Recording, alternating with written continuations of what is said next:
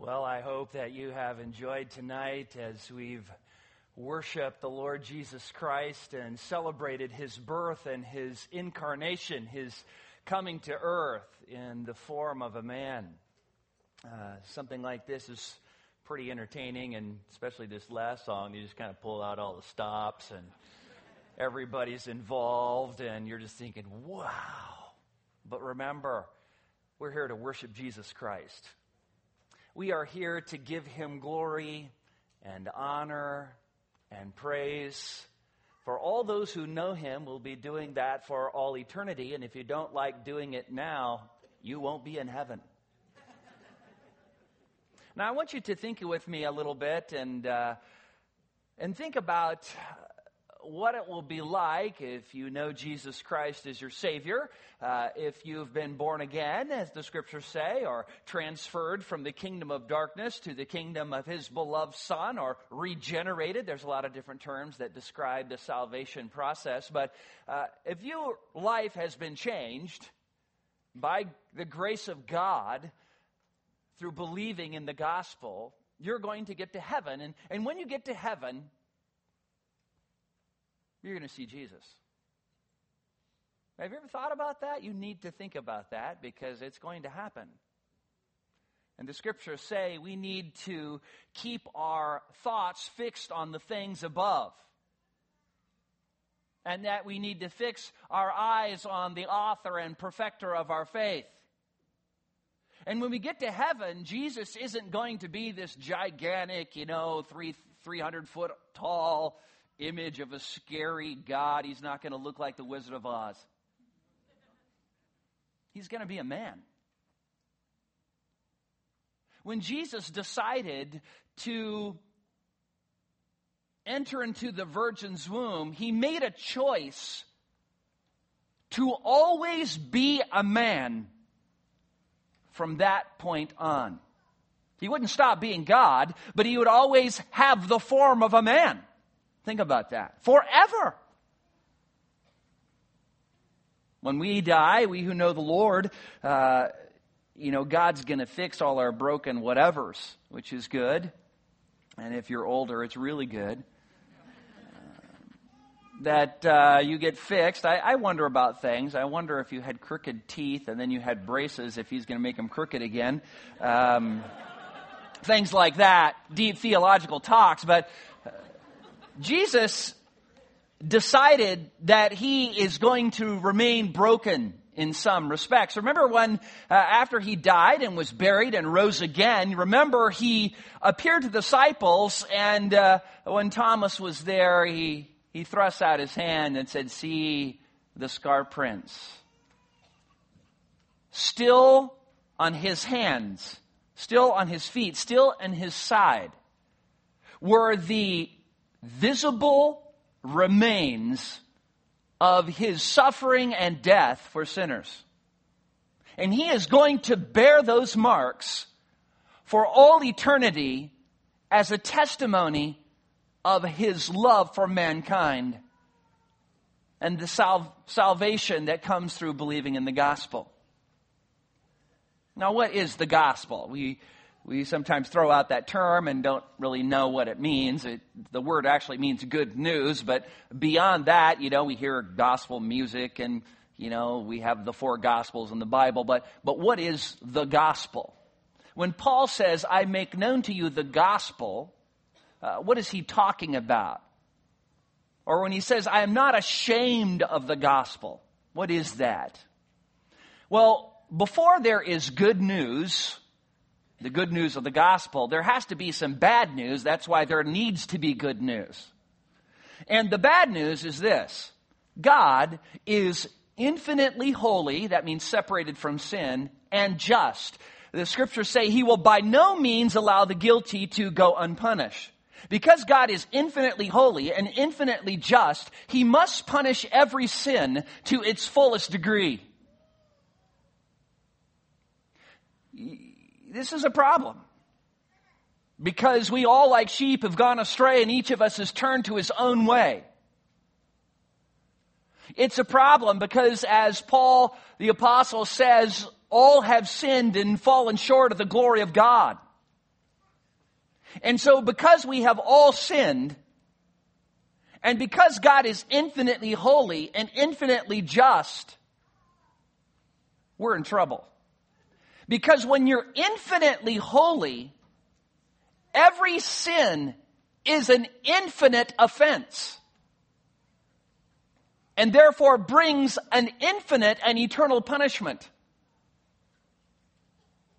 And that's the bad news. That the wages of sin is death. That is the bad news. Because all sin.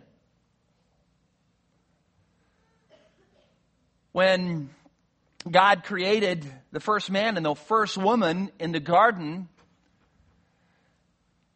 they were sinless. But of course, Eve was deceived, Adam willfully rebelled, and then sin entered into the world. Now, if you were God and you have this entire sinful race of mankind, what are you going to do about it?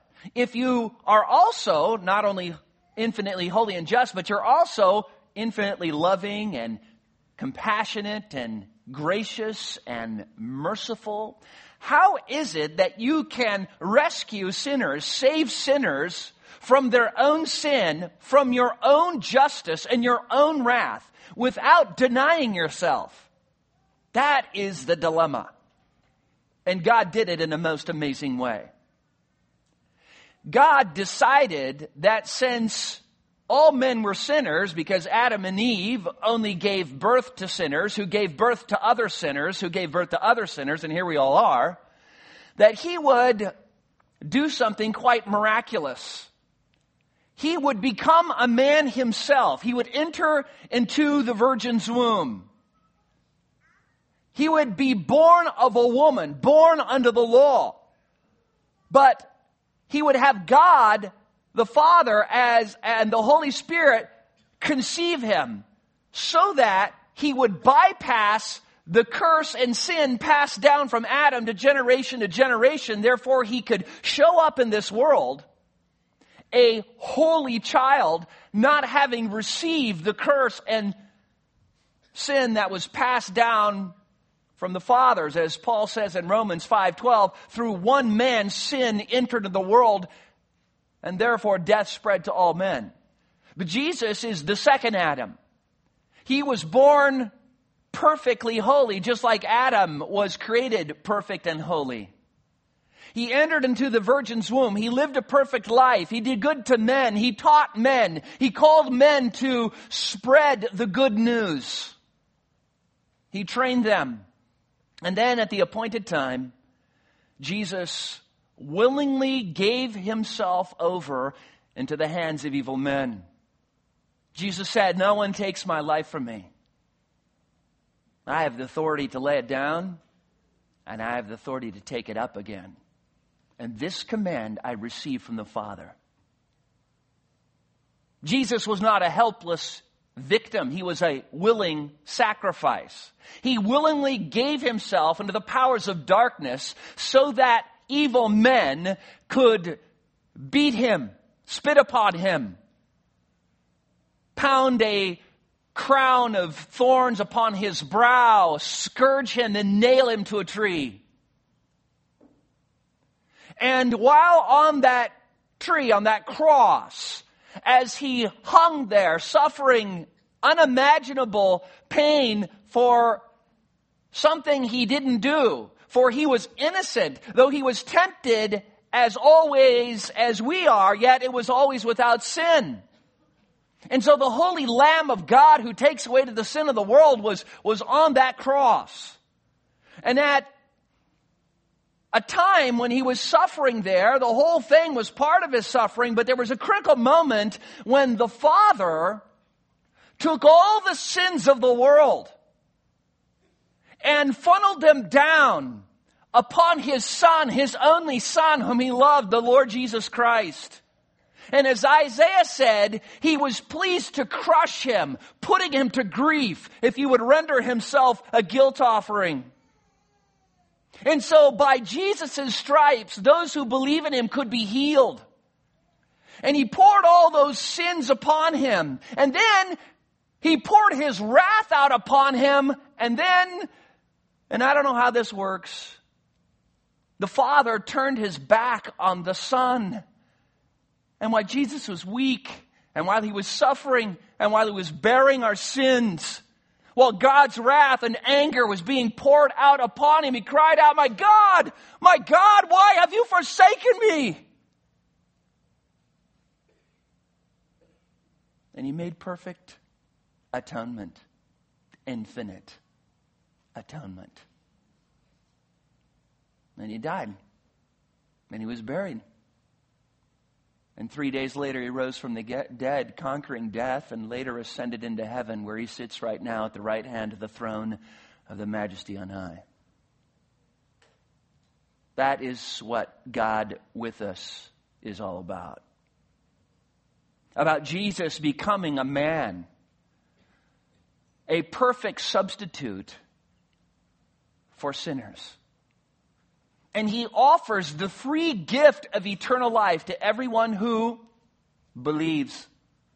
Not everyone who is good. Not everybody who is really religious. Not everybody who gives a lot of money. Everyone who believes. Everyone who turns, as Isaiah says, from their wicked way and their unrighteous thoughts and turns to the Lord to find compassion and forgiveness. If you have not done that, you need to do that. The author of Hebrews warns, how shall we escape if we neglect so great a salvation? And the implied answer is, we shall not. Jesus is the great love gift of God to humanity. And God wants me to tell you tonight that if you've never placed your faith in Jesus Christ, if you've never repented, if you've never turned from your sin to embrace Jesus Christ in faith, you need to do that now. For God is commanding all men everywhere to repent, because he is coming again, and he will judge the world through the man who he has appointed heir, having furnished proof by raising him from the dead. So as we get ready to sing another song and close the service, we're going to pray here in a moment. And as we do, I want you to link up with God, to talk with God. And if you haven't given your life to Jesus Christ, do that. Pray with me. Father, we are grateful that you gave your Son, your only Son, whom you loved. For you so loved the world, you gave him, that whoever believes in him would not perish but have everlasting life. And Father, you have told us that if we confess with our mouth Jesus is Lord, and we believe in our heart that you raised him from the dead, we will be saved. And Father, I'm sure there's people here who have lived their life so far not submitting to Jesus, not trusting in Christ, not bowing the knee to his lordship. May you break their heart. May you grant them repentance leading to the knowledge of the truth. May you embrace them with your love. May you forgive them of all their sin and give to them in exchange your perfect righteousness, that they might be justified and stand before you holy and blameless. And may all who know you rejoice because you sent Emmanuel, God with us. Amen.